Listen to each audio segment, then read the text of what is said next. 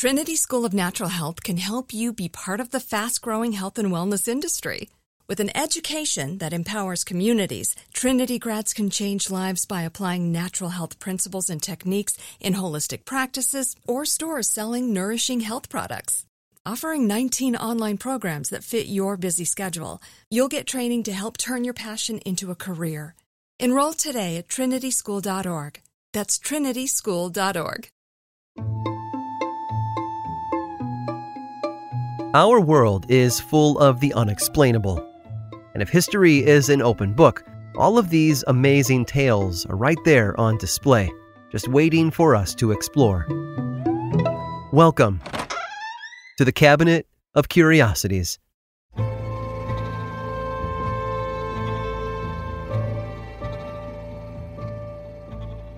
Cities are proof that the sky is the limit. Soaring towers, crowded streets, people shuffling from one thing to the next, and those miraculous feats of engineering and artistry. Cities are organic and constantly changing, and yet they're anchored in our minds and hearts by their landmarks.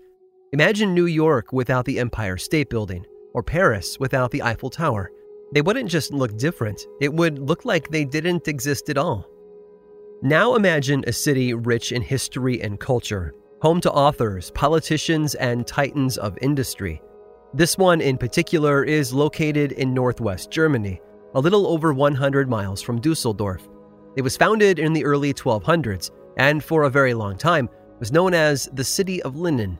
In fact, it once produced so much of the fabric that in the 1920s, it started issuing linen currency, as well as notes made of velvet and silk. This, my friends, is Bielefeld. It's a city much like any other.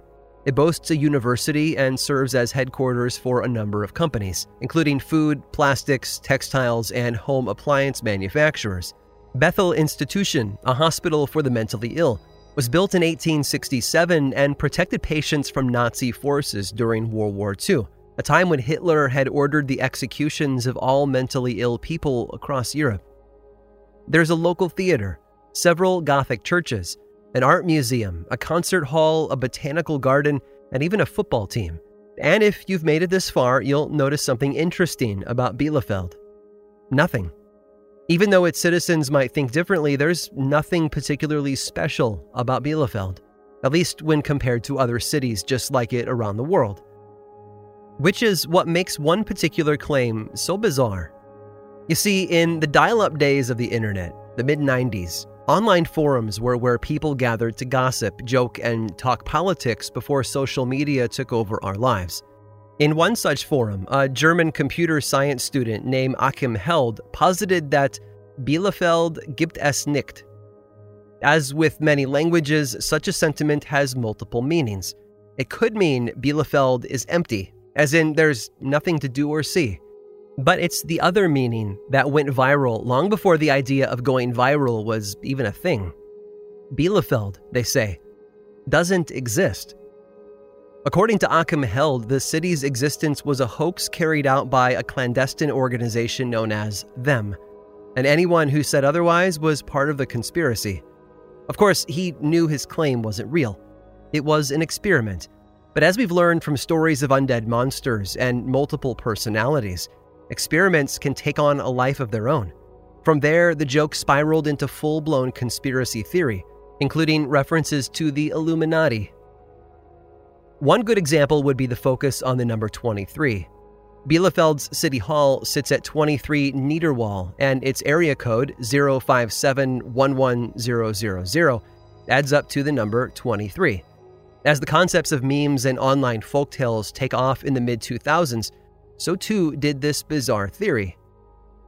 In 2014, Bielefeld Mayor Pitt Clausen used the conspiracy as a way to increase tourism for the city's 800th anniversary. German Chancellor Angela Merkel once attended a town hall meeting there, later adding as a joke, if it even exists. Bielefeld certainly does exist, but some people still resist the idea. If you claim to have been there, or know someone who has, you might get labeled as one of them. And while some may see this tale as a harmless prank, it's also slightly disturbing. One offhanded comment can wipe a city off the map. In our minds, at least. It's crazy to think that a joke like this could ever be taken seriously, but it raced around the web for years. In 1999, finally fed up with all the lies and rumors, the city decided to issue an official press release. In it, they assured everyone that yes, the city does in fact exist. There was just one small problem with their efforts to dispel the rumors.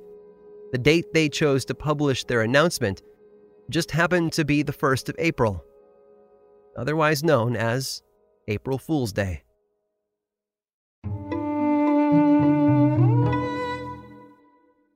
Trinity School of Natural Health can help you be part of the fast-growing health and wellness industry.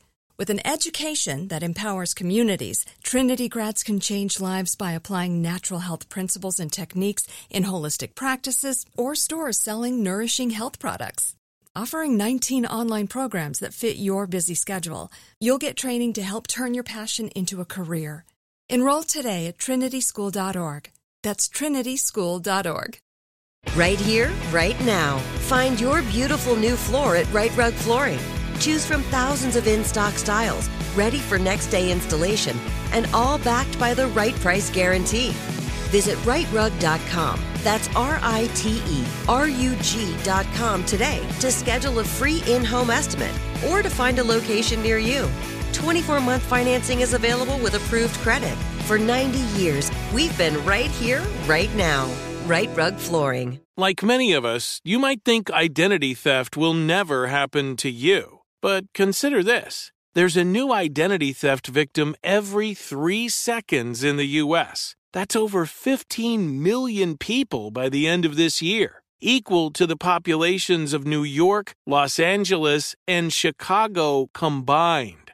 Even worse, identity theft victims often don't even know they're victims. That's why LifeLock Identity Theft Protection alerts you to identity threats, even the ones that don't show up on a credit report, like data breaches, fraudulent bank transactions, loan and credit card applications, and crimes committed in your name. If your identity is stolen, your own dedicated LifeLock U.S.-based restoration specialist will work to fix it. LifeLock protects you in ways that you simply can't on your own. Join now and save up to 25% your first year at LifeLock.com/iHeart. That's LifeLock.com/iHeart to save up to 25%. Identity theft protection starts here.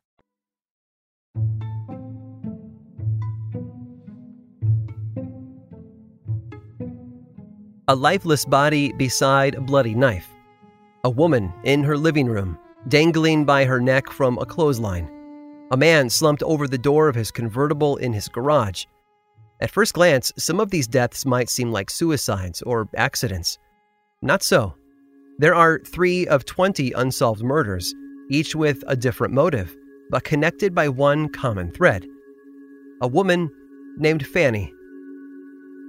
Born in Chicago in 1878, Fanny led a traditional, sheltered 19th century life.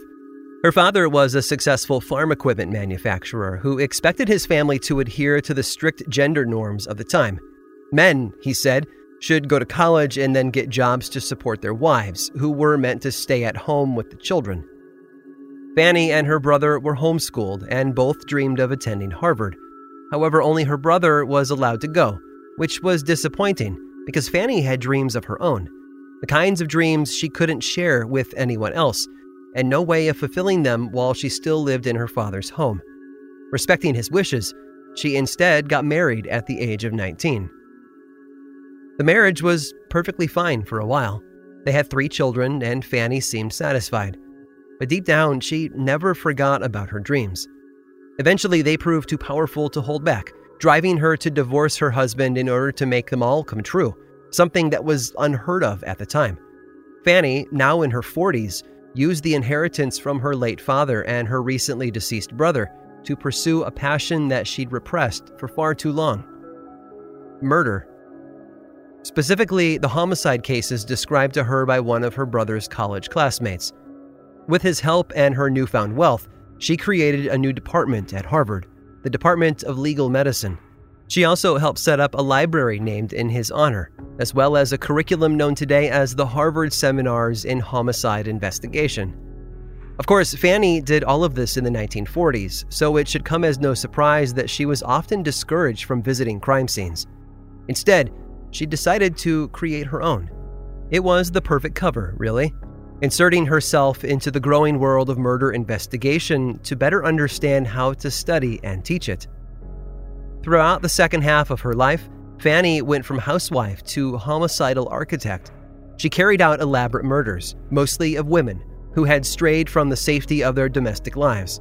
She then used her crimes to educate others on best practices in analyzing crime scenes. Her technique required the students to employ a geometric search pattern, such as a clockwise spiral, when examining the crime scene. Scanning from one side of the room to the next in a 360-degree fashion, students would get an idea of how her murders had been committed. Despite her grisly actions, Fanny's work earned her numerous accolades, and she was even made an honorary captain in the New Hampshire State Police, making her the first female police captain in the United States. As I said at the beginning, her crimes remain unsolved. You might be asking yourself, if we know who Fanny was and what she did, why would her murders still be unsolved today? The answer is a lot more simple than you'd imagine. They never happened. You see, while her crimes were based on real cases, they were actually completed as highly detailed dioramas. Today they're known as the nutshell studies of unexplained death. Each scene is like a room from a grotesque dollhouse, meticulously researched and recreated in order to teach detectives how to look for clues.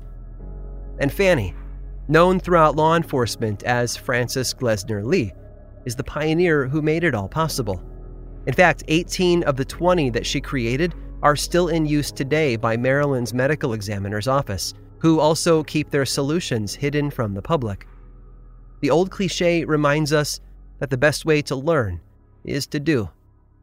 Let's all be grateful that Fanny didn't take that piece of advice too far. I hope you've enjoyed today's guided tour of the Cabinet of Curiosities. Subscribe for free on Apple Podcasts or learn more about the show by visiting curiositiespodcast.com. This show was created by me, Aaron Mahnke, in partnership with How Stuff Works. I make another award-winning show called Lore, which is a podcast, book series, and television show, and you can learn all about it over at theworldoflore.com. And until next time, stay curious.